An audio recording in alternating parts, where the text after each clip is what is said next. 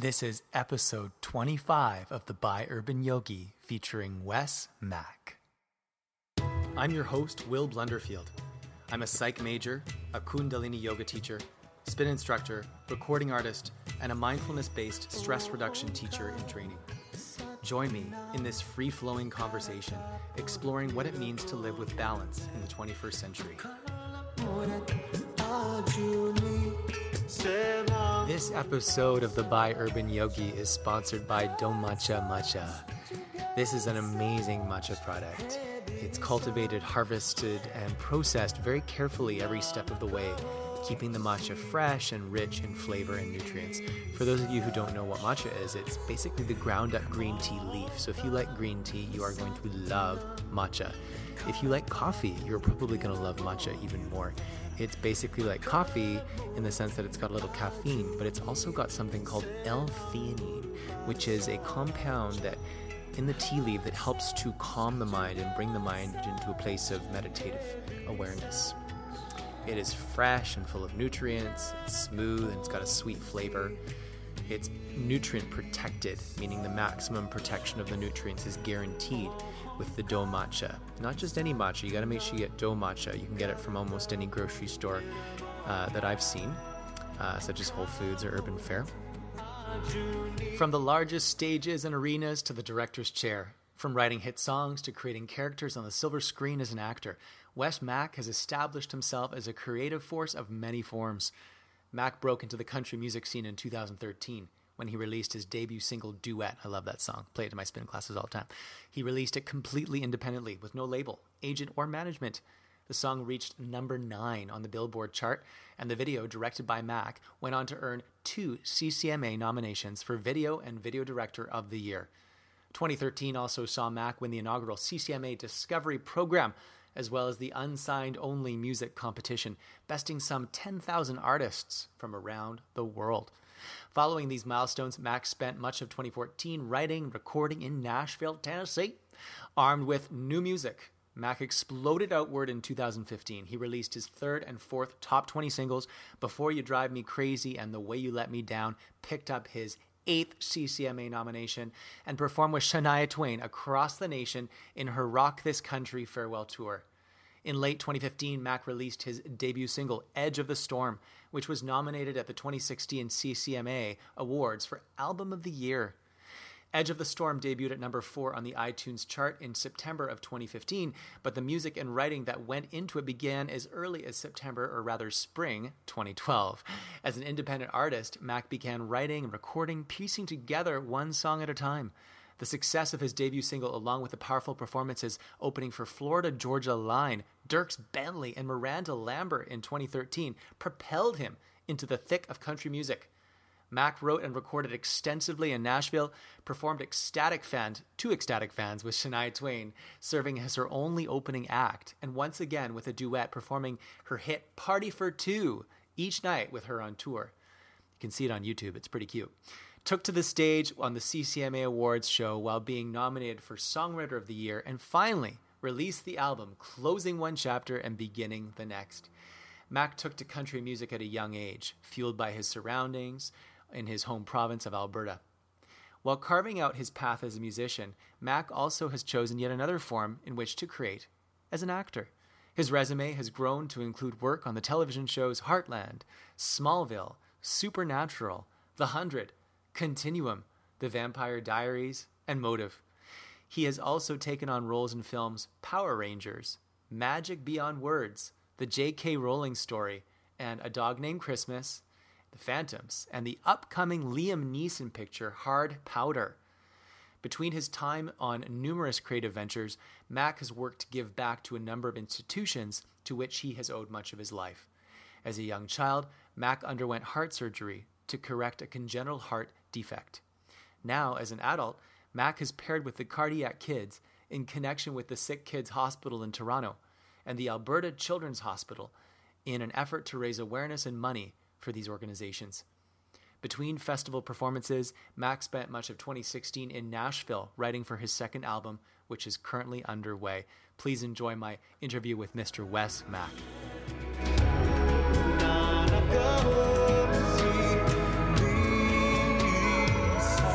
very first time I went to yoga many years ago was I'd like injured my hip kind of thing. So it just started as like a physical thing.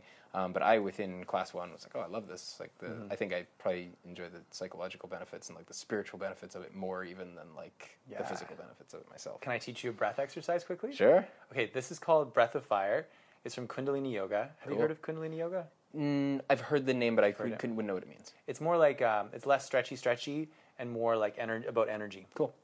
So what you do is you rub your palms together, and then you say Ong Namo Gurudev Namo 3 times to honor the rishis who brought this technology to us. You say Ong Namo Gurudev Namo, Ong Namo Gurudev Namo, Ong Namo Gurudev Namo. I'm going to mess this up. That's okay. I'm going to mess the name up. Even if I just say it, it's fine. Okay, thank you. I appreciate that. And then you curl your fingers like this. You're kind of stretching your fingers. Yeah. Then you plug your thumbs into the sky at 60 degrees above your head.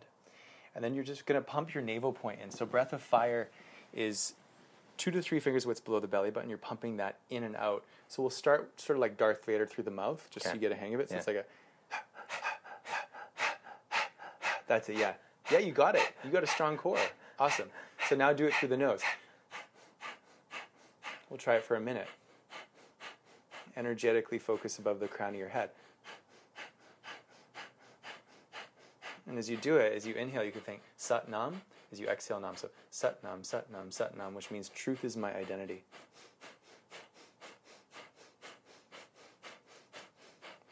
So you're using the breath to purify the body and the mantra to purify the mind. Sat Nam, Sat Nam, Sat Nam, Sat Nam, Sat Nam, Sat Nam, Sat Nam.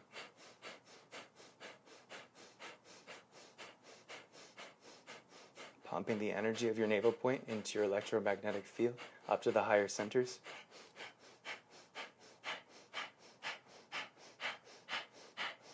Sat Nam, Sat Nam, Sat Nam, Sat Nam. Inhale.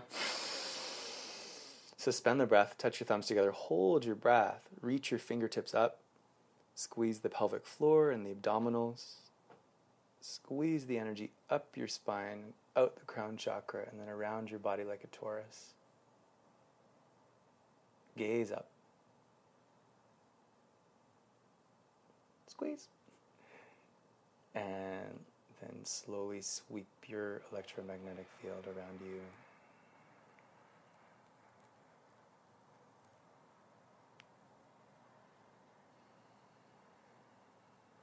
Namaste. Namaste.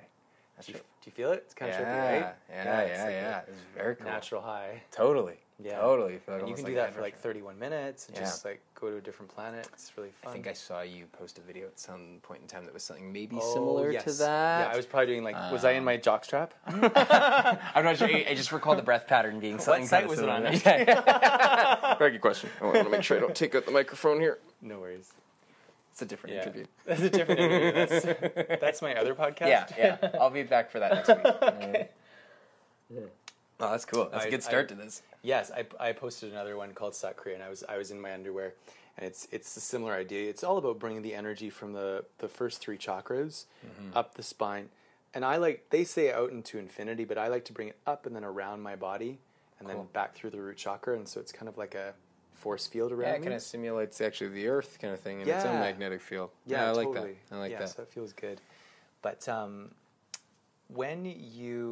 so I met you at acting class at UBC, and I remember you telling me you did music. Yeah. And then you had posted something recently on your Instagram, and like you were like a chubby little kid who sang. Oh, I sure was. Yeah, and I was too. Yeah, fat kids. Oh man. Were you ever in choir? I was a fat little choir kid. Oh, was I ever? Yeah. Was I ever? And I was in the BC Boys choir. We have a reunion coming up. It's not an exception that I was in a Hawaiian shirt in that photo. I just like when I was 13 years old. You loved Hawaiian shirts? I think it's that they covered me a lot. Oh, I was muffin. Like, yeah, I was definitely like very, very becoming. You know, it's that age you're becoming sort of body conscious. And being like, I am chubby. What did you eat? So I'll tell you what I ate. You go first. I think one of the things that probably did me in. I mean, some of it was just like time frame kind of thing. Yeah. But like. Yeah, eating like a large bag of Doritos and a Slurpee every single day, which I love. I had Slurpees like, a lot too. Like I would come home from school, and it still actually to me represents like just a super positive childhood memory. I would go to the 7-Eleven and I would get like a very large Slurpee and a bag of Doritos, and I would come home and I would get out my electric guitar and my amp, and I would learn like a Red Hot Chili Peppers song. Oh, nice. And sit there and play it, and then I would watch The Crocodile Hunter. And I don't know for how long this went on. Like Crocodile like Crocodile Steve, like Steve Irwin, the fellow who passed away. The guy who passed away, yes. And this probably only represents like maybe a month in time or like a few weeks, but for whatever reason, that like my mind jumps to that when I think like of a that. vivid memory. Yeah. So Doritos, it was I probably had bad for my Stouffer's health. macaroni and cheese before choir practice. I would just love, and I would have like 2 packages from the freezer, and that'll do it. Frozen burritos and M&M's meat chops, just like all these different things that I would like to ingest. Yep. So fast forward, you've always been performing. Have you always been doing like country music? No, I mean, so it's probably similar to what I was learning at the time. I think just when I grew up and started playing guitar, I grew up in Calgary, so there's a lot of country music there. Okay. My dad's from Calgary. But I wasn't particularly into it at the time. I mean, I liked a lot of like classic country, like much older country music. I wasn't that into. Because what I like about you is you're unlike any other male country artist that I've seen. Yeah, I would say I typically you're very unique. I typically exist out on a weird limb. Yeah, energetically, you're your own artist, and you don't fit into the box of the other country artists, but it works. The way that you are in the country world, to me, is extremely exciting, and you embody a different type of masculinity. It's very masculine, but it's different than what others are trying to be like. I feel like you're just very yourself. Yeah, and dude, that would be my end game goal in all of this. I mean, to finish the thing really briefly, that basically I played in like a punk band and a rock band growing up because you want to play rebellious music when you're a teenager. Totally. And then when I ended up moving out to Vancouver, I just ended up meeting a handful of people out here who were listening to country music, and it weirdly kind of drifted me back to like I missed a lot of it. And then also country music changed a lot from the time I moved out here to when I really started doing it as an artist. I remember I saw an artist, Dierks Bentley, played in Calgary on the Coke stage. He was like back in 2008, and like his career would have just been taking off at the time. And I remember that was the day. It was like all the stuff that I loved in rock music and all the stuff that I loved in like classic country. I felt were kind of together in his show, and I was like, this is what I want to do. And I went home and literally the next day wrote the first like country song that I had ever written. So it was like it was a big day for me. Yeah. I see. Yeah. So you realized that country was becoming something more akin to what your passions are. Totally. I think musically it was starting to open up as of like the late 2000s, and like more so even now as to like what you could do in that genre. As opposed to like maybe the 10 years before that, it was like a lot smaller box as to like sonically what was possible. So you are an actor too. It's funny. I was recording my album, and we play videos sometimes just to keep the energy fun in the room. And then for some reason I wanted to watch Power Rangers, and I had no idea that you were on that show. So we were just like recording, and then I was just like, I was drinking some coffee, and I look up, and I was like, oh my God, it's Wes. Just being a terrible just being bully. Like a real asshole. I mean, like the thing I like to tell people in that without any context is be like, oh yeah, I'm the bully, and there is a character who is black and autistic in that movie, and I bully him. And that, I remember reading the script and being like, great, I'm going to be real popular in this. I was like, just pushing that button. But I was a big childhood fan of like Power Rangers when I was a little kid, so it was like, it was fun. Me too. Yeah. I loved Rita. Oh yeah. Is she still on that show? I mean, they've had a million incarnations. Like this show still exists. I think they literally like every couple years they just like spin out a new version of Power Rangers. That's like Power Rangers Dino Force, Power Rangers on the all moon. the different variations on it. Because I mean, it's somewhere along the lines, it's you take 5 misfit teenagers and you square them off against some ridiculous villain, and you put them in robots. And it's a hit. Yeah, you got a hit. It's a total hit every time. That's so cool. So you do acting, you do music. After you did UBC, what did you do? Great question. I guess. Okay, so it was a neat little life handoff. The last day at UBC, my last day of classes, was my first day filming on The Vampire Diaries. I had a one-line part on that. I was peeing guy number 1. It's a very illustrious start to my career. Like peeing in a urinal? It was actually in a toilet, and I walk out of the bathroom and I almost collide with Nina Dobrov and go, "Whoa, pants down, chick!" And then I walk out of the scene, and there's no follow-up. I never got that, never got brought back in episode whatever. The peeing guy. Yeah, so that's like occasionally friends will see me on something like Power Rangers or something and text me that one's never been spotted basically ever because I'm on screen for like 1 second. It's very quick. But it's a great start. Yeah, and honestly, it was like shortly thereafter that I booked a couple of other parts. I was really fortunate to rather quickly in my career like have a couple of bookings. I say that mainly from a psychological point of view to like, I don't think I really believed that it was possible to do that until it happened. Yeah, in your brain, you're just like, oh, there's like acting in movies and TV, and then there's me, and there's no way that'll ever happen. This divide psychologically. Yeah, and so I think that honestly can be something that's really difficult for actors and artists earlier in their careers if you don't have that. Like, I was very fortunate in that capacity to have some success early on to be like, because then I remember the year after that I booked nothing for a year. Sure. But it was I'd already had that little taste though that was like it's possible. You knew it's it was possible. possible. That's awesome. Because I feel like you need that somewhere along the lines to keep you in the game. Oh my gosh! I remember in New York, I went to acting school and then I started auditioning for musical theater. It was so hard because like I would make it to like the final role for like the role of Gaston in the Disney Cruise Line, and it'd be like 300 down to like after a few auditions to like 3 of us. Yeah, and they'd be like, you're not fat enough. Like that guy, you know, you guys both have great voices, but we want a guy who's a bit more girthy. You know, it's just like little things. Like, no! It comes down to that all the time, and you know, it's frustrating. So I've also done a fair bit of directing. I've directed a bunch of music videos. So I've been on the other side of for Jess Moskowitz. Yeah. So I've been on the side of like casting for that. Yeah. And it's funny. It's actually funny and sad at times when you go to like cast people. Sometimes you're making the picture kind of thing, and it's not always picking like, this is my absolute favorite person kind of thing. And that's not to knock anyone I've ever cast, because I've always wanted everyone in there. But you have to think like, cool, how's that person going to play with that person? Like, right. You're building a picture, and it gives you perspective, I find, for me on the acting side, to be like, cool, sometimes you don't book the gig. It's like, I'm not likely to be put in an ensemble cast with like 2 other redheads. They're probably going to pick like 1 of us or 2 of us maximum kind of thing, because that's maybe one of my delineating features. And it's not personal. It's just, as you said, it's big picture and getting the right ensemble. Totally. So it's, but it like, it gives you that perspective, and it also kind of makes you sad sometimes, because you're like, oh, that's out of my control. Yeah, but that's awesome that you had that taste of being on screen early on in your career. Yeah. And then it was a little dry for a year. I've gone back and forth a number of times of like, honestly, in that year I recorded the like first Wes Mack album. This one was... Is that with you like with the longer hair and the leather jacket? This one I guess arguably never came out. Like, I have copies of it. Oh, really? Never. It was like, it's not on Spotify right now? There's one song from it that I ended up like officially like putting out.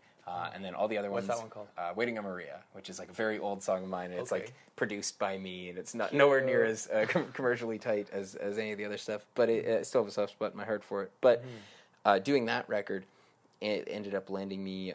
Basically, I had that album done. Like, I have physical copies of it. And when I was auditioning for Heartland, which is like CBC show, I was auditioning to play a country musician. It's like now a year later, and I literally. You're never supposed to do this, but I flew to Calgary, and I had my agent call the producers. That's where the production office is. Like, I'd gotten past the first round. I knew I was being considered. I was in the mix for it. And I was like, I'm going to do something kind of audacious here. Yeah. My parents lived in Calgary, so I had my agent call their team and be like, oh, Wes just happens to be in Calgary, which was not the case. I was going specifically for this. He was just wondering if he could swing on by and say hi at the production office. And so I showed up. I sat down with like the 3 showrunners and just like chatted with them. And I was like, hey, I actually, am a country musician. I kind of am the part you're casting. This is my record.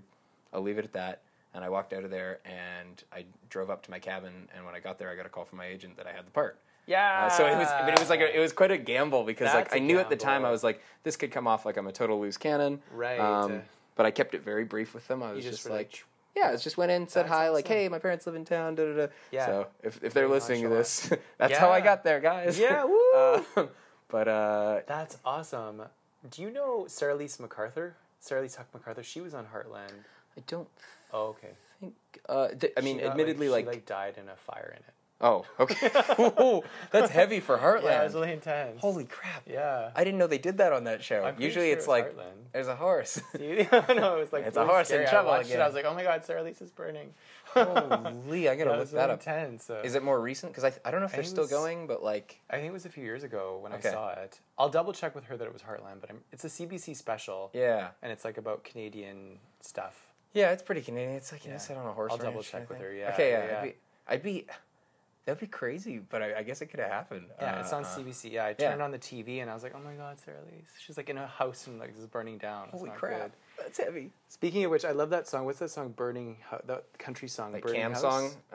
Cam song. Yeah, it's such a good song. Dude, that whole record is next level. I haven't heard I'll have to check out the That record. to me is like some of the stuff that I really love. Because that's like pop and country together. But also like really folky and like, folky, you know, almost sounds like old like Dixie Chicksy kind of stuff. I was gonna say like Natalie Main's like doing her folk. She's done like a folk record. I love that.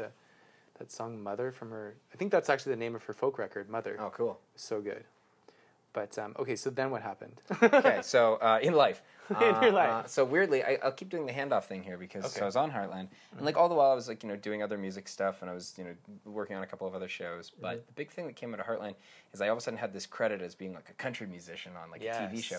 So I actually used that. That was how I met a guy named Jeff Johnson, who I ended up. Sounds familiar. I wrote duet with him, and I wrote a couple of my like first like hit songs. He's like a songwriter producer in the country world. And he ended up like producing the first like half of my first record, and was hugely helpful in like the early development of my career, and like, you know, came on tour with me and played guitar. And oh man, that's the 9 o'clock gun. It's faced directly towards my balcony. Smokes! I was like, we're under attack. That's nuts. So that got me in. I was writing with him, and literally the first song we wrote together was Duet. Nice. And that was a weird, like... Who's the girl on it? Carly McKillop, who's a friend of mine. Oh, okay, cool. She's great. But the thing that song kind of did for me, aside from, like, blowing my career open kind of thing, is it actually kind of showed me something that people have been telling me for years of, like, the power of having the right song at the right time kind of thing. Because it was the first time in my music career, which, you know, I'd been playing in a band since I was 13 at that point in time, where all of a sudden... I didn't have to ask people so much to, like, do things for me. It was, like, I showed that song to various people, and they were like, cool, I want to work for this. Because, like, I think a lot of people could hear, you know, some of the business people probably heard money on it. Yeah, there was probably a lot of that. But it was, you know, it was the right sound. So this is after you're shopping it to producers. And are you on a label? Or are you independent? I'm not. So I put that out independently, and that was honestly, like... So all this has been independent? I was with Universal and Big Machine for a period of time, which we'll get to in the cycle of this. Cool. I am no longer with them. That's a whole can of worms. I was with the network, and I'm no longer with them. Yeah, I find the industry's different now, and is it ever? There's a lot that you can do on your own. Oh, dude! And I found when I was with the label, I was still like they weren't. I don't want to say they weren't doing much for me. They did a lot for me, but I felt like it really is about being an entrepreneur these days. Oh, I would entirely. And you drive your own ship, and they kept saying, "Put more videos on YouTube." And I was like, "Okay, well, I don't need a label to do that. I just need to take initiative." Oh, entirely. I think that sounds like we had a similar experience. But yeah, Duet was put out independently, and that one, it hit like number 9 on the country charts, and all of a sudden, I had some career motion moving forward, and then. And largely it's like after that, it's again, I signed a record deal, put out an album. I had a handful more singles out. I got to tour around with Shania Twain. Wow. What? I was probably on cocaine at that time. It was a tough year. It was a tough year. I didn't remember that part. In 2015, I got to tour. That was when I was like in my drug hole. Okay. Well, I didn't catch that part of your career. Dude, that's okay. So you were on Shania Twain's tour? Maybe I was just on cocaine. Everybody was just on cocaine. Maybe I didn't tour with her at all. This would be a revelation for all of us. Just in a G-hole. You thought you went on tour with her. Oh man, that'd be more shocking than Heartland having a woman die in a fire. So were you opening for her or backup singing? I got to open for her across the country, and I got to sing Party for Two with her every night. Which was nuts because... Is that on YouTube? I want to watch that. Yeah, you can find... There's a couple videos of it. Some of them are, filmed by... A lot of them are filmed by someone who is singing along at the same time, so you get more of their voice. More of their voice than your guys'. I think there's a couple that like you can kind of hear it. But it was nuts because they didn't tell us that I was going to be singing that until 2 weeks before the first show. What? And I just got a call being like, "Hey, so are you cool with doing a duet with Shania every night on the tour?" And I was like, "Well, yeah." But I remember I called. I had a vocal coach I was seeing, and I called her. I'm like, "We need to work on this right now." Yeah, we need to practice. I mean, it's a song that I knew quite well as like a fan of it, but it's a different story when you're like, "Oh, cool, with Shania, sold out arenas." Oh, dude, the first show was in Seattle, and I wish I had a video of that one. Because I walked out, we rehearsed it once. It was that day in Seattle. We ran it in soundcheck. What?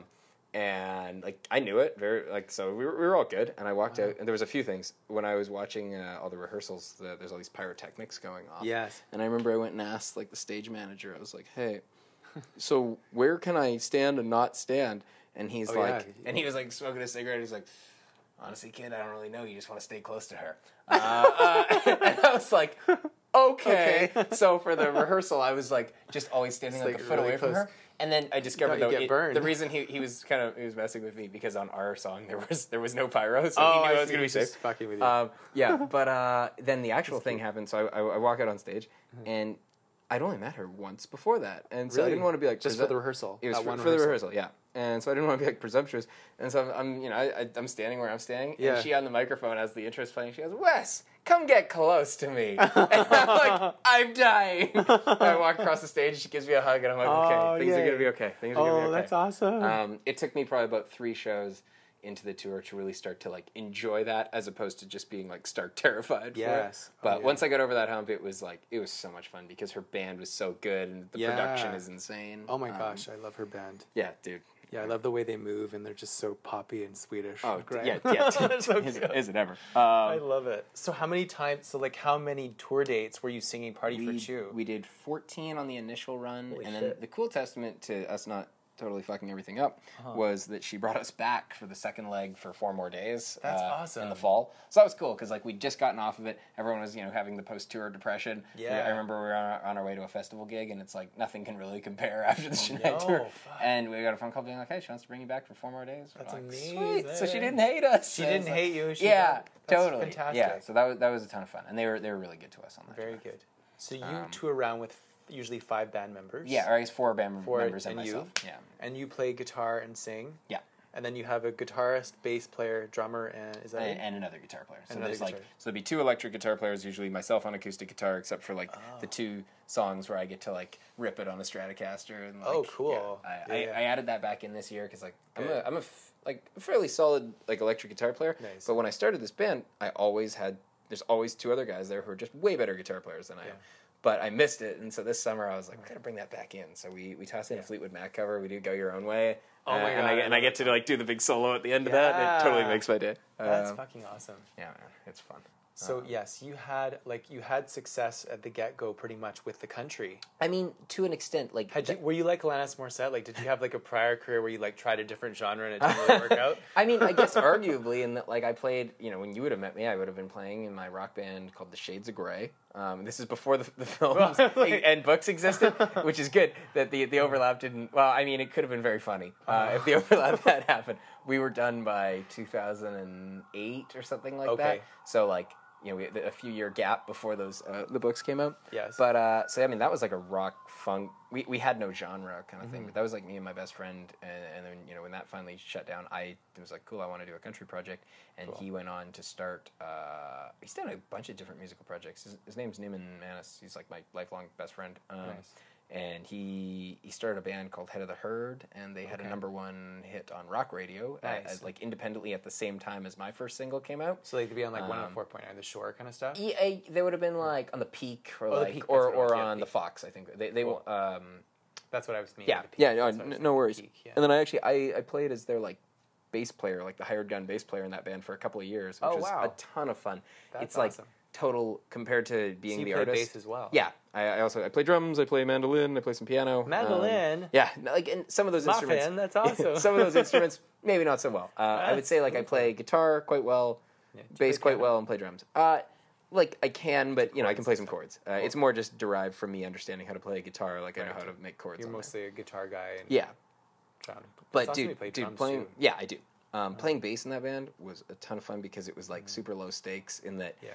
I wasn't responsible for speaking to the crowd between songs or singing, really. I mean, I had some BG vocals, and it was also like, cool, I don't have to go visit radio during the day. I just play your hang drums. I just play the bass. And the bass. Just bassing along. Dude, it's so fun. I remember sound checking at the Commodore on bass with those guys. I've been lucky to play at the Commodore a couple times as an artist and as a bass player. How old? I'm 31 years old. Oh my god, you're so gosh darn young. Well, just kicking away at it. How was I in your class? Oh, because I came back later to university. Is that what it would have been? Yeah, because I'm 33. Because I went to acting school first. Oh, okay.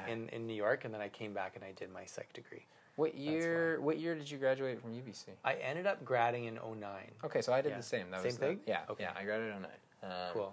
But so tell me more. So you were in this band, then you're doing the country thing, and then I was looking on Spotify, like you've got songs that have like millions of views and plays, and like that's amazing. Like you are you are basically a country superstar. The male Shania, like on my couch right now. Like, oh my God. Yeah, just living off craft dinner and trying to survive in Vancouver. Yes. Like so tell me about your record deal and then how you decided to not release. So the most recent album is independent? Edge of the Storm is with them. So like the only full album to come out is with like Universal Big Machine. Oh, okay. But there's a couple of tracks now that I've done independently. And I guess arguably EPs? Do you have an EP? Yes, but it was with them. And the first two singles were also indie, but they ended up being on the album. Like they were kind of they bought those. They bought the masters. I released my album and then and then they bought it. And business same stuff thing. happens. Yeah, it happens. So Big Machine. Now is that the fellow who has that new TV show and Shania is one of the judges? Yeah, The Launch. So that's The Launch. Scott Bruschetto. Big Machine. Yeah. Yeah. So so you were with him. I was sort of. I mean, how to or his company. Yeah, so Big Machine has like a U.S. label and then a Canadian component, and I was with like the Canadian component of that with some overlap into the States, but it was a joint venture with Universal Music Canada, and it went pretty swimmingly for the first bit, but like without getting too far into all of this, basically it's a bunch of personnel changes happened at Universal. Their new team came in. That team didn't necessarily see eye to eye with like the Big Machine team. Okay. And like a lot of the stuff just kind of happened without me having anything to do with. It was like sort of an internal. It was this. Well, most of the people that I was working with on the Universal side either left or got fired. Really? And it's like, honestly, I've heard this story from a million artists of just like I know one band, they've been signed to 3 different label deals. Well, do you know Adam Stanton? I don't think so. He's worked with Jess Moskaluk a little bit too. Oh, okay. He's my producer for this record, and he cool. This most recent one, and he was saying he had the same experience. Yeah, I mean, it's all of a sudden it's like you're given a whole different team of people that you've never met before, and like they're supposed to be invested in your career as well. Yeah. It's just sometimes that's not going to pan out. And unfortunately for myself, because I do wear a lot of hats and I've always had like a really active hand in the business of it, the transition out of it was a little blocky as any of those things can be. But like I'm super happy right now. I'm making music that's doing fairly well that I love and that I'm do you have a manager? No, I'm self. You do it yourself. Yeah, You're such an awesome dude. That really inspires me. I mean, thank you. It like there's a lot to be said for having a good team around you, and I definitely have a bunch of people like that. Like I have a business manager who helps me out a lot, and I have a tour manager who helps me out a lot. Like I don't have like a day-to-day manager in that capacity, but like honestly, like having your own like. I hesitate to sometimes use the word hustle because it gets thrown around in like the wrong ways at times, I think. But just like chasing after it kind of thing and making stuff you love, like no one's ever going to work harder for you than you're going to work for yourself. True and that. I know a lot of people who have signed their way into very large deals and then have just been, myself possibly included in this, have been kind of shocked where it's like not as much is happening as you would expect to be happening. Right. And the thing is, when you end up, if you are working with massive teams, you sign away a lot in terms of creative control, in terms of and in terms of dollars. Yeah. There's probably a balance to be struck between having because you can't do it alone entirely, but like there's a lot you can do on your own, particularly with like the internet being what it is. Oh my these gosh! Days, like how being able to release music and videos and content, and you can control your own image. Like it. I've been lucky with my students. They're kind of my managers. I had a manager, but they're kind of my main managers. Like they'll get me gigs, and they'll be like, "Oh, you should do this," or like, Christiane Northrup. There's a wellness lady coming. You should sing, and like here, we'll give her your album. Like so, they're very. It's almost like they're this school of managers. Yeah, dude. I find sometimes just having like a brain trust like that of people you can bounce things off of is really valuable. Like there's a group of people that I will often show my songs to that are totally not like my business side people. Like one of my friends that I know from university, not a music guy at all. I will always send my songs to him because I find he has a really good ear for like he just hears hits quite well. That's like one of my friends from university. Yeah, you gotta. I mean, because at the end of the day, like the people who are going to be hearing your music most of the time, like, are not like A&R guys at record labels or something like that. They're just people. Peeps. So you want to see what the peeps are thinking. What do the peeps want? Dude, when we're producing, is it an ach yeah? is it the big? Or is it that's a nish? Don't put that on your record. That's crap. That's when I turn back into a full Swedish Shania sort of scenario. Totally. There's the fellow I work with, a guy named Jordan Orbeck. He's a good friend of mine. He's co-produced and produced a bunch of my stuff. He's worked on almost all my music. Cool. oftentimes we'll be working out at his studio, and he's got 3 beautiful young girls, who's like 0, 2, and 3, so there's little kids, and his oldest daughter Nora will a lot of times like wheel her into the studio, and I'll just be like, "Is this a good song, Nora?" And we'll play it, and if she dances, it's like it's a good sign that it's a litmus test for a hit. Totally. And if not, sometimes it'll just be like, nope, and we're like, okay, still, and we gotta go back to the drawing board. That's awesome. Because I think there is a lot of truth often in it, and that like you as a child have no inhibitions about that. To just like, if you like it, you're gonna move. They're like a tuning fork. Totally. Yeah. That's totally. Awesome. That's apt. Very, very good.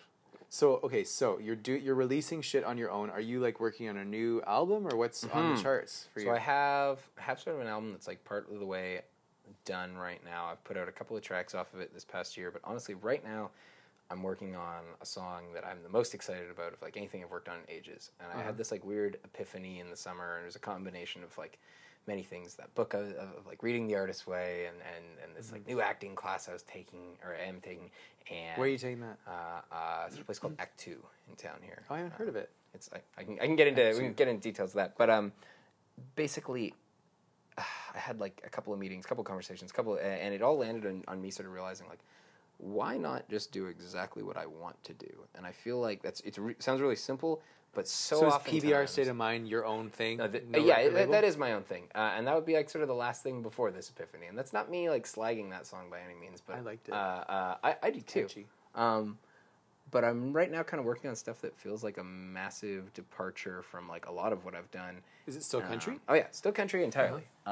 It's just like me chasing after the sounds and things that I've wanted to do for ages, that a lot of times I feel like when I've been writing, I'll maybe veer away from it the last second. I'm really jazzed on it. We've got some What's stuff. the main difference between what you were doing before feels and this now?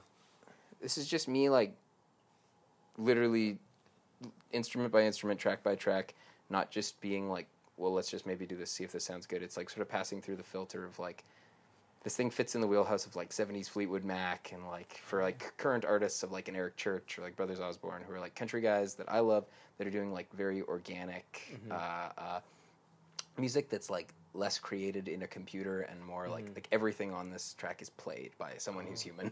Wow. Someone who's, as opposed to someone who's a computer. That's rare in music these days. Yeah. And so I'm really liking that and getting... There's nothing that I've put out at any point in time that I'm not proud of. But I'm just, right now, I mean, I'm super stoked on this. I feel like I'm just on the cusp of having something that I'm like, man, I want to show this to everybody. Yeah. And I want this to... It just feels like me. Yeah, it's you. Yeah. Yeah, and it's a departure, but maybe you'll start a trend. Oh, dude. I mean, and the weird thing was on making this one was not me being like super conscious of like, well, what do the fans want to hear? Or what does this person want to hear? I was just like, well, what do I want to hear? What do I want to hear? Which yeah. You often, like, I find then the millions of views out there will like it too, probably.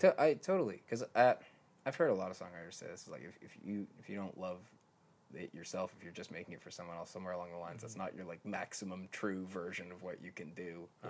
And this isn't like me trying to like commit commercial suicide either. It's not some crazy track that like has just a gong hit like 1,000 times in a row, and me just saying like the word like zippity at the end, being like, and it's for country radio. It's like, no, it's country music, but it just feels closer to my heart, and it's again super organic-y. Yeah. Good for you. What do the band members think of it? Some of them haven't heard it yet. Some of them like some of the guys play on it. It's actually, I guess a bunch of them are probably playing on it. I actually play the bass. Do you hire studio musicians, or do you play most of it by yourself in the studio version? It's a mixture. In the past, sometimes it's been a lot of studio musicians. On this particular one, let's see, the guitars are all played by my guitar player, who is also a studio musician. The drums are played by my drummer, who's like also a studio musician. Cool. I played the bass on this. Nice. I did a lot of the vocal work on it. What's it called? Is it one track so far? Yeah, I'm not gonna give away the title yet. Yeah, it's super secret right now. It's still a secret. Like super under wraps. No worries. I understand. It's like I gotta have a little mystery. You have to have a little bit of mystery. Yeah, that's awesome. But yeah, so oftentimes I'll try in like hiring studio guys. A lot of the dudes in my band and people I know are like really good studio musicians, so I always want to hire like my friends, because then it's way less of a transaction and more like we'll go sit in the studio for a day and just like mess around with stuff. And awesome. Like I like to, if I'm using studio guys or my guys, I don't want to just tell them like, here's what you need to play. It's like you're all beautiful artists, like come in and do your thing, and oftentimes collaborate. like they're gonna have way better ideas for their specific instrument than I ever would. Right. Like I remember doing the drums on this. Maddie, the drummer on this track, talked me out of like a bunch of things where he's like, you think you want to hear that? He's like, but when you actually put that in the full song, that drum part's gonna get in the way. Like, let me just do that. And like, he was totally right, like 100% right. Really? Yeah. So I find that's one of those areas where it kind of goes back to like you can be a very fiercely independent, like creative person, but sometimes knowing like where to take your hands a little off the reins and be like, cool, this is like your place of mastery. Like, go to work. And now you do yoga. You and your girlfriend do yoga. Your girlfriend loves essential oils. So my audience, they're all about the yoga and the essential oils. So do you have like, do you like to do yoga like once a week? Or like what would be your ideal yoga practice to like keep you in that creative zone? Okay, so do you find it helps you stay creative? I do. So I don't do it anywhere near as much as I would like to be doing it. If I was like to be more ideal about it. Actually, if I was to say ideal, I would do it every single day. Because then I'd feel great every single day. Yeah. Even if I could get in there like once a week or something like that, have like I know you just need a little more. You just need a little more. Now it's two. Maybe it's 2 a day. Maybe it's 3 a day. Maybe I don't leave the studio. Maybe I don't even need to. Maybe I move into the studio. Just move in. Move in and just do yoga all the time. Dude, that sounds pretty. I'd be so mellow. My music would also like the BPM of my music would just get lower, like naked yoga. and lower and lower, and it'd just be like, all right, this one's going at 1 beat per minute. It's super chill. This is like so Miranda Lambert, like. What was that song she wrote about addiction? You could do one like about your addiction to yoga. Make it like really slow. You just have your like girlfriend like doing yoga poses in the music video. Just go for it. With like diffusers everywhere. Oh yeah. Yeah, like thousands of diffusers. All different Instead of colors. Candles, just have lit up diffusers. I love diffusers. And you can get Sage to sponsor it. Oh, I like. If you're listening, Sage. Yeah, product placement. Please help us. It'd be good. I want to make this video. I want to make this happen. It would probably result in like it'd be good if it was diffusers, because if it was candles, it'd probably burn the building down. I'd reach a point of mellowness where you'd lose control of your muscles, and you'd just be knocking things over. Wake up in a burning building, and now you're in a Heartland episode. You'd be exactly. If not good. We're gonna find out at the end that it's not a Heartland episode, and that your friend just died in a terrible fire. Some sort of, and it's gonna be like, oh no, oh my god, that was actually Fox News. God, what are you doing watching that? Get out! Oh, Sarah, get out while you can. Sarah Lise. Hope you're okay, Sarah. Oh yeah. Actually, I saw her a couple days ago, so I know she's still alive. Okay, that's good. Yeah, she came to town to visit. I actually feel about 1% better now. Just in case I was wrong or something. Ooh, I really hit a nerve. But yoga. Okay, so yoga. So why do you do yoga? Like, do you lift weights, or like, what's your? Yeah, you do that too. I lift weights. I like to swim. I like to run. I wasn't able to run for the last couple of years. Honestly, as well as doing the Shania tour, I started having like weird issues with my like sciatic nerve in my leg. Oh no! And it took me ages. Like this nerve? Like kind of runs like it's like from your ankle all the way up your back. Yes. It sucks. Sciatica, yeah. Yeah, it's supposed to be. I sound like I'm a 70-year-old man. It's my sciatica. I got some sciatica issues now. But I found a physio guy in the last year who like immediately figured out what it was. And all of a sudden, like just in this last year, what was it? Sciatica. Everything else was everyone I'd seen before was sort of treating it as like a hip issue or something, which is not accurate. Anyways, the long and the short of it is I was actually able to get back to doing some distance running this year, which I hadn't been able to touch in a couple years, and I love that. I actually love that for similar reasons of yoga. I find it, I mean, it's a great physical activity, but for me the mental component is more meditative. Important. Yeah, you have to be there. Like you gotta be in the moment, be in your body, running. Where do you like to run? Like street or? It's like along the beach kind of thing. It's like, nice. Yeah. Like the novelty. Again, being from Calgary, I didn't have an ocean around when I grew up, so that's like a huge novelty to just be like, I am running on the ocean. Do you just like run barefoot along the beach? I wish. It's so hard running on sand. It looks great for a little montage kind of thing, but man, you just destroy your knees, and in general, just look like a spaz the entire time. It's like, come on, guys. Come wait for me. So I'll run near the beach, like on a path. Oh, I see. You just like being near the ocean. Yeah. That's great. See the waves. See all the waves. I just like to. I always am the dude. I'll just go and stand with like my toes right to the edge of the water and just like stare out at the ocean. Yeah. And like it's so meditative. Oh, is it ever? I mean, it's just like relaxes. It's this gigantic pile of energy and life in front of you. And it totally gives you perspective at any point in time to be like, I am tiny. Everything bothering me is not pretty insignificant. And I don't mean that to like dwarf yourself, but rather to be like, cool, there's a perspective shift. And now I can go back and be like... an overview, yeah. Yeah, it kind of makes you zoom out a little. And be Bird's eye view. Yeah.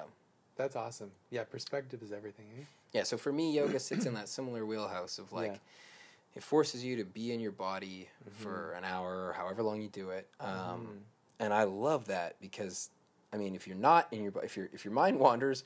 You'll just fall over and hurt yourself, or you know. Oftentimes, that would be a direct consequence. I like that accent there. There's a little country in there. Yeah, you just fall over and hurt yourself. Fall on over, hit yourself in a bale of hay. I don't know what accent came on there, but I used to get really good marks in acting if I did sort of like a kind of voice like that. Like I sucked at acting. I'm such a bad actor, but I'm really good at playing like people with post-traumatic stress disorder who live in forests, and who have like country accents. Man, that's a niche. I hunt. I fish sometimes. I don't eat garbage. I would cast this right Try to touch me. I got nothing for you. I got nothing for you. I got my neighbor. I so severely wish this podcast won't quite capture what I got to see there. Too. You can't say you're not a good actor. It's a niche, good, man. You just got to little niche. It's my post-traumatic stress disorder Vietnam War veteran. That guy's on every Southern Gothic thing and ever. I can grow out my beard. Oh yeah, that guy's living in a weird shack, dirty and not shower. His name's like Earl, and he just goes to Starbucks and gets scraps for food, and he's got a dog named Bitch. Absolutely, he does. Right? But it like reminds him of his ex-wife or something. Who like same name as my ex-wife. That's what I always called her. Like, oh man, very niche. The niche just got even smaller. Now it's like cool, it's misogynistic, and it's just the worst human. Actually, that guy would hang out with the guy I played in Power Rangers. That might be actually who that guy becomes. What's your character's name? Because I just saw your mouth moving. I didn't see the nasty things you were saying because we just put the movies on silent. Yeah, that's probably why. Just to, so I was just like, it's Wes moving his mouth. And kind of being like, fierce. Yeah, it's a lot of lyric. You're being fierce. It's a lot of brow talk. But yeah, my character's name, if you look on IMDb, it just calls me Bully, which I always thought, okay, but hang on. Here's my gripe with that. They literally say my name in the movie. What's your name in the movie? Colt Wallace, which definitely sounds like a bully who later becomes that guy living in a shack. Yeah. Does he? You would imagine so. I would think so. Yeah. I would think so. But they gave me the name in the movie, but in the credit I'm just Bully. And I just remember being like, but my name is Colt Wallace. Colt Wallace. And you learn that because I get knocked out. I try to headbutt the one dude at one point, and because he's a Power Ranger, I bounce off of him, knocking myself out on the floor. Oh, shit. And then a guy runs by in the hallway in this high school and goes, "Yo, Billy Cranston just knocked out Colt Wallace." And that's how you learn my name. So IMDb, if anybody's listening, you need to add that. Come on, guys. Can you go in there and add it? It's in the actual film, like in the credits at the end. Oh, it says as Bully. So I was billed as you were Bully. Billed as the bully. Yeah. So, have to wait for the sequel. Yeah. To solve that. I don't think. Do you think there'll be a movie? There will be more movies. I know there will be a bully in the movie. I don't believe I will be brought back, but you never know. You never know. I do know. Okay, I'm going to tell you one of my favorite stories. Yeah. So on that, there's a writer who wrote the Power Rangers movie. His name's John Gadens, and he also wrote like Flight, the Denzel Washington movie. That I think he won an Oscar for that or was nominated. It's one of the two. I can't remember. But like, and he wrote, I want to say Coach Carter or something. He's written like Coach a couple Carter. of like. I hope I'm not mincing this, but he's written some like rad movies. I know he wrote Flight, and he. I'm going to tell you a story. Okay, it's a bit of a long-winded. Tell me. Here we go. So I'm hanging out. We're filming. We're sitting around by the monitors where the TVs are set up. And one of the other girls in like the scene is talking about the Biggie song. You know, I love it when you call me Big Papa. Throw your hands in it. And she's just singing that song. So make sure it's still recording. Yeah. Yes, it's got to be recording. You don't want to miss this. And I was like, oh man, that song. I love that song. And you know what it makes me think of? This Keanu Reeves movie called Hardball. Now, I don't know if you've seen Hardball, but here we go. No. So there's a Keanu Reeves movie called Hardball where he, as a white man, coaches a team of inner city black kids in like a baseball team. I can't remember. Oh, like what 10 year years did that ago, come like out? many years ago. Okay, but we're gonna get to it. So the pitcher on this team. We're way out on a tangent here. The pitcher on this team can only pitch well if he is listening to that song, and so he wears like headphones during the game, and he's listening to Biggie. And I love it when you call me Big Papa. Throw your hands in the air if you're a true player. And it's like it's rocking out, and it's great. And he's pitching a great game, and so they make it. It's a emotional roller coaster. A kid gets shot in a drive-by shooting. It's nuts. Shit. You get to the finale of this movie. The kid is like pitching a great game, and the opposing team goes and talks to the ref, the umpire, and says, "That's illegal headgear he's wearing. That's not game regulation gear." And they make him take it off, and all of a sudden he can't pitch anymore. Oh no, he's and lost the game's his going. superpower Yeah, because he totally. needs that song.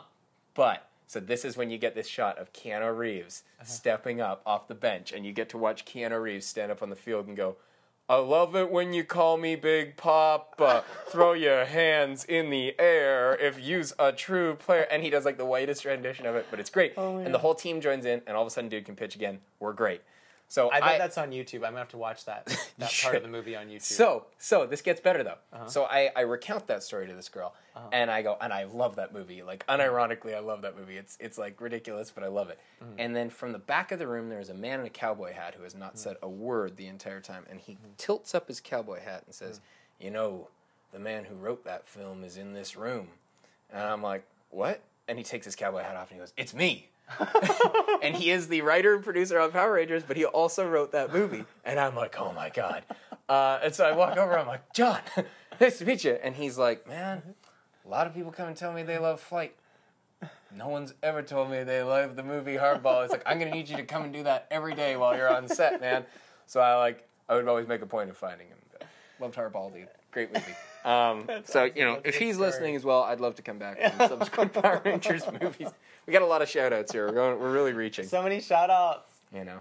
I'll tag them in like the little tags, John. and maybe they'll look themselves up and they're like, "Oh my God, I was mentioned in this podcast." Oh, heck yeah. That guy's great. That's fantastic. So you said you've only been on one other podcast. Is that true? I think so, like one or two. I've done probably a lot of interviews in my career, but most of them are like radio things, interviews right? kind of thing. I don't think I've done that many podcasts. I've probably done, I think, occasionally. Podcasts are like, where's that? Oh, dude, I love it because you get to have like a longer chat. Yeah. Like there's one or two guys in radio who I know I've done a podcast with them. It's cool because sometimes with a radio interview, in a 2-minute interview, it's very much like, "Tell us about the new song." And Yeah, you go, just "It's like, a hit." Yeah. And you're like, "Hey, what kind of instruments are on it?" "The good ones." And you're like, you're in and out, and it goes pretty quick.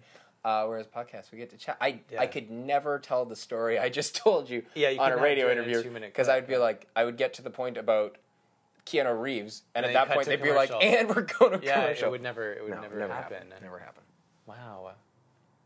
Okay, so tell me about the process of marketing a song to mainstream country. Okay. 'Cause that sounds like that's probably a big sort of thing.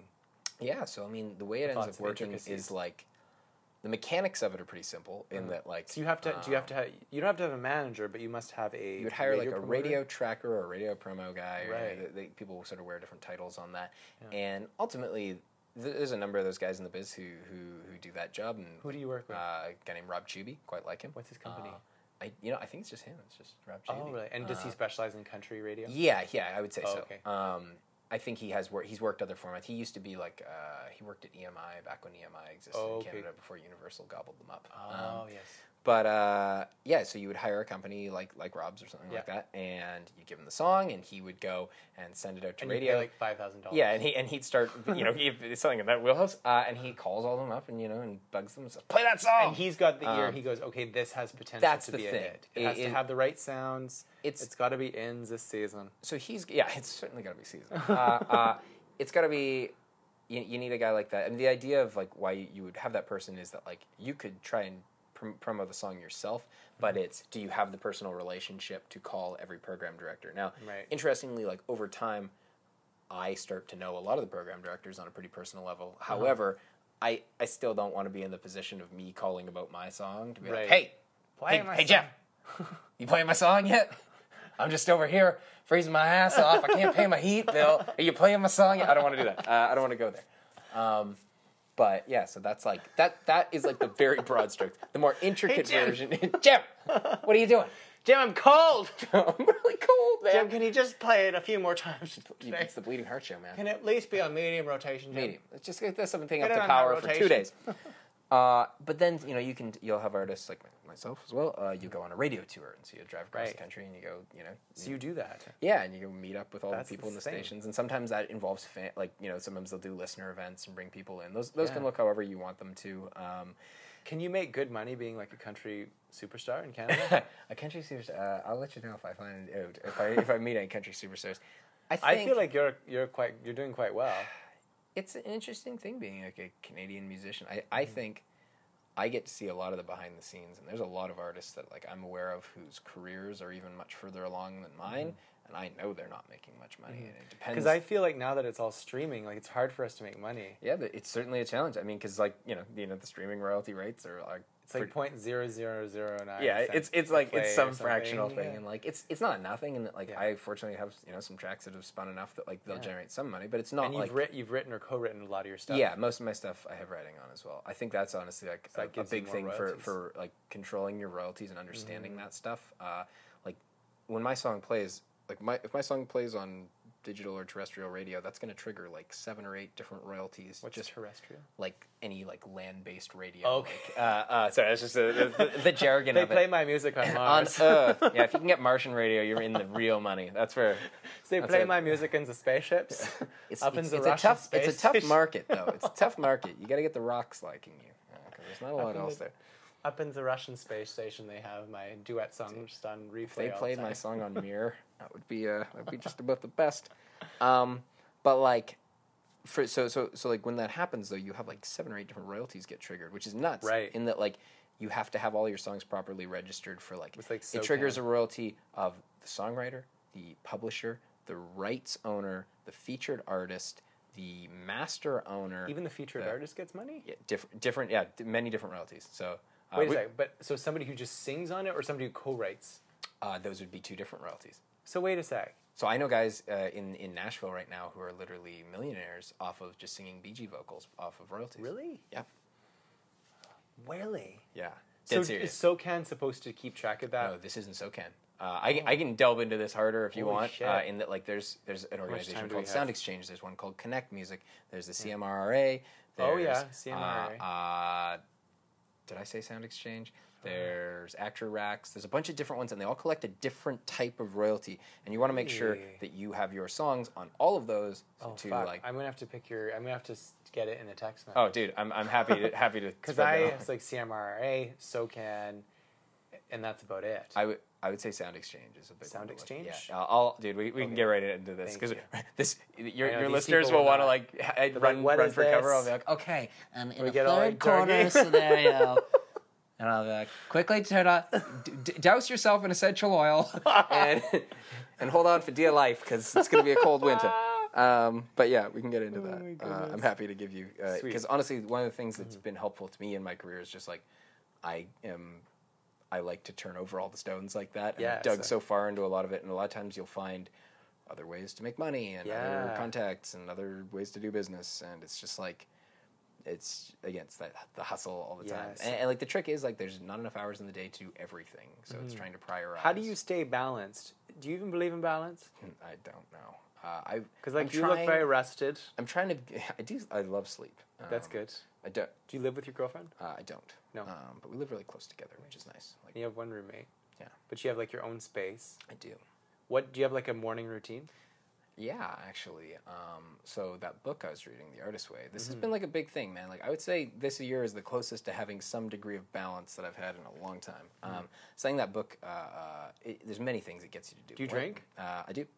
PBR?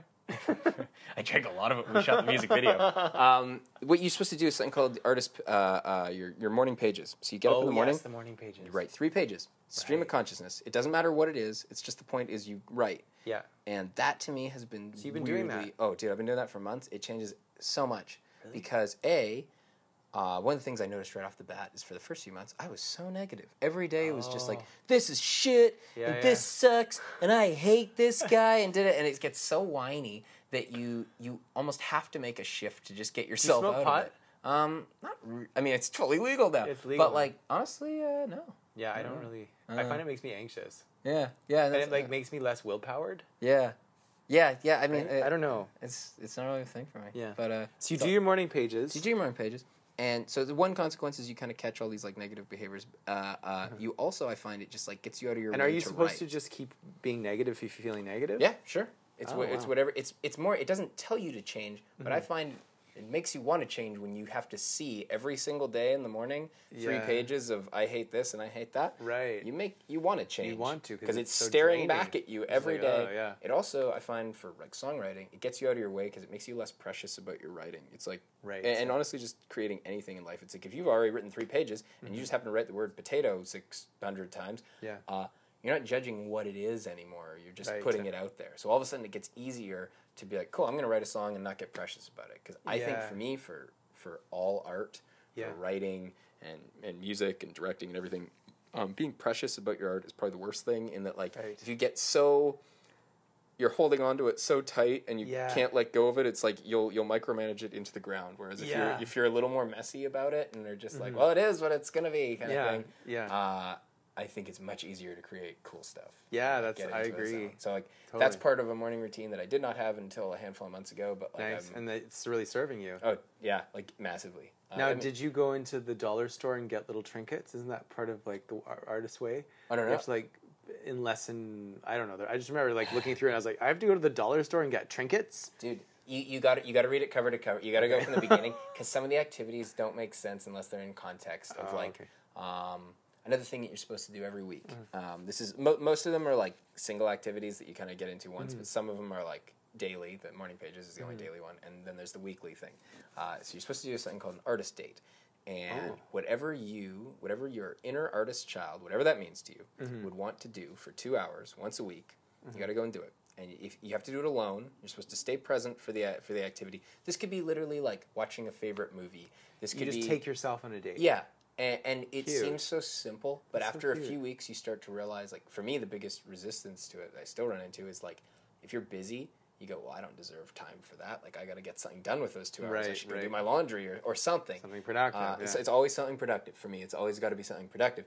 And so one of the things about this is it cannot be productive. You cannot use this as an opportunity to like catch up on work. It's got to be frivolous. And I found creatively it's really helpful. Like if you get into a rhythm of that, you start being more impulsive. And I say impulsive in like a positive way. Yeah. And that like you are acting on what you want to do rather than what you feel you have to do or should do. Yeah. And if you allow yourself to like sometimes it's also just refilling the well of like just things you enjoy. Like this is crazy. I'm a musician. I went and rented out one of my earliest artist dates was I rented out a studio space, just a tiny one, and brought my guitar and an amp, and I played for 2 hours. And I had not done that in years. I would always, if I was in a rehearsal space, I'd have a band there. I was always for a reason. It was rehearsing for a show. This was just me messing around for 2 hours. I brought a bunch of my like weird guitar pedals that I used to play with more when I was in high school. And just like fucked around for 2 hours, and I walked out and I was like, I haven't felt so excited about music in ages because it was like it was non-structured, man. I feel like you need artist that, way, dude. I have it, and I just have been kind of scared of. I've got 2 people this week who I think have bought it as a result of me talking to them about it because it's changing my life, man. Yeah, and like I hate it, in my drawer. I'm just like, ugh. I know everybody's. There's always somebody who's got that book that really helped them through some shit. It's helped me through a lot, man. Do you we should like sing a little song together for the podcast. Cool. Would you want to do that? Yeah, man. Do you know like I'm thinking of like a standard like Hallelujah or Imagine by John Lennon. Yeah, I do some Imagine. Yeah, Imagine? Yeah. Let's probably actually Yeah. If you like sort of lead the way on, I'll do the best I can. Yeah. Okay, let's do that. I just heard it on the radio take the mic. So it seems perfect. It's fresh. So let's take we're walking over to the keyboard. We're going to turn this on. And we're going to sing Imagine together. Sweet. It's going to be so cute. So cute. It's going to be so cute. It's going to be a yeah. It's going to be an ach ja. Ach ja.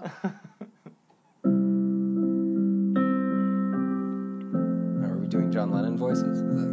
Yeah, let's do like a sort of a John Lennon, sort of a Ringo Starr kind of thing. Yeah, I got you. Or I can be Yoko Ono and you can be John.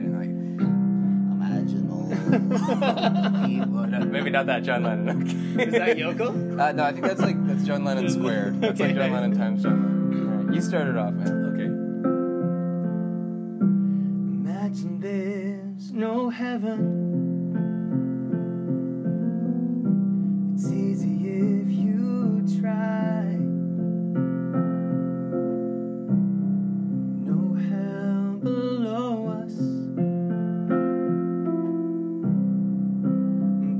clouds on the sky. Imagine all the people living for today. Imagine there's no countries. Isn't hard to do. Nothing to kill or die for. No religion too. Imagine all the people living a life in peace. You may say I'm a dreamer, but I'm not the only one. I hope someday you will join us, and the world will live as one.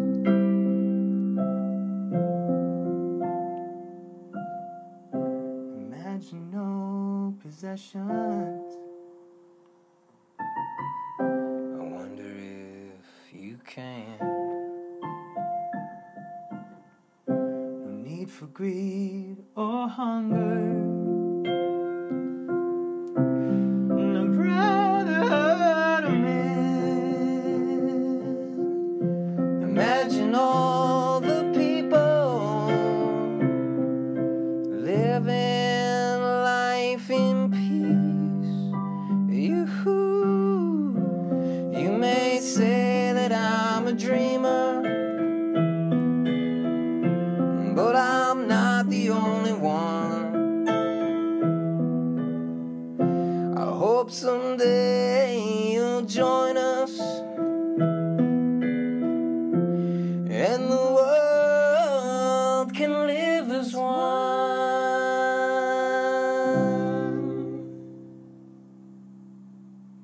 Yeah. Not bad for an improv song, man. That was not bad good. at all. You're You guys- good at harmonizing. Thank you. Yeah, It's good. I heard it on the radio yesterday, but I was like, I'm not sure about some of the verses. Did you hear the John Lennon version? Yeah. Nice.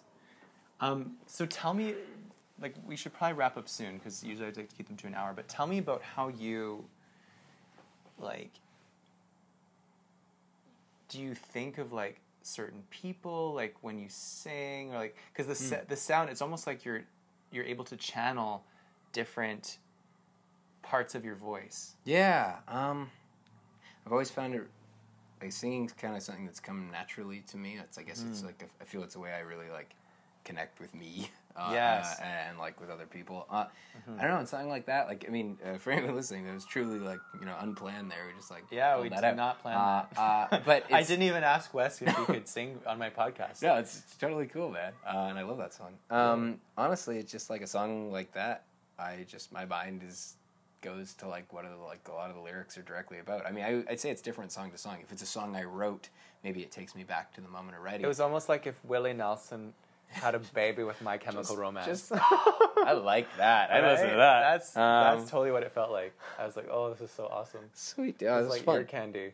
Yeah. Oh, and I mean, hey, you're not exactly a slouch at singing Oh. here. You're again, like, I was just singing. you going for like Disney stuff at any point in time has always I like would blown my love mind. to sing Disney. Dude, I remember the first time love Disney. when I saw you perform a handful of years ago down, I think it was on Robson Street, maybe, like out in front of. Oh, were you there? Yeah, I don't know if you ever saw me. I didn't realize you were there. I was aware of the performance. I got the CD. You're such a muffin. Dude, I showed up and I freaking loved that. Thank you. No, and I did not know you were there. Yeah, I guess I don't know if I actually would have, because you were swarmed afterwards. It was That like, was fun. Yeah, they had a little stage outside on Robson Street, and the police came and tried to Yeah. shut it down. Oh, did But then they we ever? sang Hallelujah, and then Yeah, they're so like, you can't it was shut down okay. Hallelujah. That's a bad look. You don't want video footage of them Totally. like being like a bunch of very passive yogis were like very Were quietly arrested singing for Hallelujah. singing Leonard Cohen songs on Yeah, the street. bad luck. Doesn't do good Yeah. things. But yeah, man, That's you've so got a cool. I didn't spectacular realize voice. you were there. Thank you. Yeah. Yes. Dude, this has been fun. It was so fun. Yeah, I'm glad we were able to connect the dots on this thing here, man. I know. I harassed Wes to be on my show. I'm glad you did. I sometimes need to be harassed because it's like you've got so much on your plate. I can only imagine. But like this is something I actually wanted to do. I kept you on my on my to-do list of just like stuff I actually in the category of things I actually want to do because I've started to try and divide into That's good. Yeah, you need to do that. Yeah, because otherwise item like clean your kitchen gets put beside like write the greatest song ever and which gets put beside like do your taxes, and it's an unfortunate scenario when those all have equal weight. Do you have a good accountant? If you need a good accountant, Yeah. I've got one who specializes in musicians and actors. And I have a business manager. Oh, you do? Oh, good. So you're set with that. I'm like, that's one of the areas where I'm like, sweet, awesome. Because I found one through my old roommate because she's an actor, and it's so great. Like, now I know I can write off like half of meals between teaching yoga classes, and that all adds up, you know? Oh, does it ever? I used to owe so much money to the government, and now it's like more balanced. Taking it back. Taking the power back. Money back. Get that money. Because you got to build that cabin, so That's right. I got to go hang out there. And, I want to hunt. Yeah, and I want to take off all my clothes and go skinny dip it up in the river with my dog bitch. I really like this character. I think there's a place for that as its own podcast. Maybe I should release an album and just like do songs. It's called My Dog by Bitch. My Dog Bitch by Lyman Fellers. That's his name. My name's Lyman. I'm a hunt. I just like to hunt. You like to fish? There's a coffee shop place called Wildflower. The lady leaves rolls out sometimes. And, I like to think that Lyman wakes up in the morning and he's always surprised that he's still alive. Like, he just shakes awake being like, oh, no day, no dollar. And I don't know if he wants to die or if he wants to live. It's sort of like, it's on the edge of a knife. He's in limbo. Yeah. There's a long arc there that can play out where like the redemption of him where he comes back and oh my God. gets into Kundalini yoga and just like becomes a whole new man. Yeah. Oh, you should, if I ever record a song with Lyman in it, I'd love you to direct it. Oh, I'm into that. I'm into that. We can film it in Stanley Park. Yeah. Yeah, there'll be lots of people to witness it. That's the key. It's when anyone tries to touch Lyman that it's a problem. On that note, thank you so much for being on the show. Oh, Dave, it's my pleasure. And where can people find you? Your music is everywhere. It's on Spotify. It's everywhere. It's pervasive. It's pervasive. You can't get away from it. Yeah, it's on. And people can hear you on JRFM. Sometimes in Vancouver. Sometimes you can, in fact. I love the way you let me down. Yeah, if you want to call them up and tell them to play my songs, that'd be much appreciated. That's still a thing. People can call into stations and or request. you can like tweet at them or something. Okay, perfect. I don't know how it works. I don't know how the just internet tweet works. and just tweet about it. Get the word out. I don't know. And people follow you on Instagram at Wes Mack. Yeah, you go at Wes Mack Music. Wes Mack Music. That would be like my thing across all channels. And what's your website? WesMackMusic.com. Okay, awesome. So that's the way to find me. That's amazing. Say hi.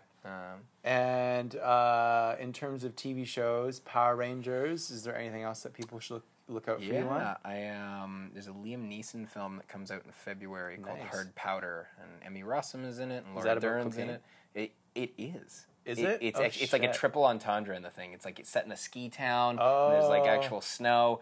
And there's also a lot of drugs. A lot of drugs. But it's honestly, it's a pretty cool script. Just make sure you test them for fentanyl. Yeah, you got to check them for that because it's risky. But yeah, that comes out in February. Cool. I'm in that. Oh, congratulations. Thanks, man. Amazeballs. Is that like a mainstream release kind I of think so. Nice. Originally, when they shot it, it was sounding like it was going to be a more limited theatrical release, but I think they have like pretty full distribution now. Sweet. But I also could be entirely incorrect in saying that, and it might be put out on a piece of cheese. Uh-huh. So I don't know these things. I acted Fingers it. crossed. Yeah. I'm sure. It's between cheese and full theatrical distribution. Somewhere there, it'll be out. What's the name of it? Oh, White Powder. Hard Powder. Hard Powder. Yeah. White Powder. Hard Powder. It's the cocaine. We'll get you back to 2015. That's right, We're having a great we time. don't want to go there. Don't go back there. Don't go back to that. Never go back. I'm super into green powder now. What's that? Matcha. What's that? Oh my god, it's a powdered green tea. Cool. It's from Japan. Do you, so you can just like mix that, like stir that in with some hot water and have a great time? You just put it in with a little bit of water. You make a little paste. Cool. You just stir it around with like a little like whisker thing, and then you add the hot water and you drink it, and you just feel fabulous. That sounds great. Yeah, actually, they sponsor this podcast. So I see you got the button on the end of this thing. Yeah. And by the way, you can buy it here, here, and here. Basically, I'll put that in after. I love you. Namaste. Much love. Good to see you, Wes. Great to see you. Yeah, it's been too long. Yeah, it's been ages. Hot summer night. You've just listened to the By Urban Yogi podcast with your host, Will Blunderfield. Subscribe to our podcast on iTunes or Google Play and catch our next episode next week. We'll leave you with a song from today's guest, House on Fire by Wes Mack. Enjoy. Yo. We're good to go, we're good to go, we're good to go. We can get high when the world gets low. Little one love on the radio. Don't mind the trouble you know we're getting into. Dancing in the dark in the neon light. Everything's better with the Miller Lite and the whiskey burning strong. We can get along, we can get along, we can get along. Baby, like a house on fire. Whoa, oh, oh. Whoa, oh, oh. Whoa, oh, oh. We can't cool down with these girls around. Tank tops hanging from the chandelier. That's the kind of thing we do around here.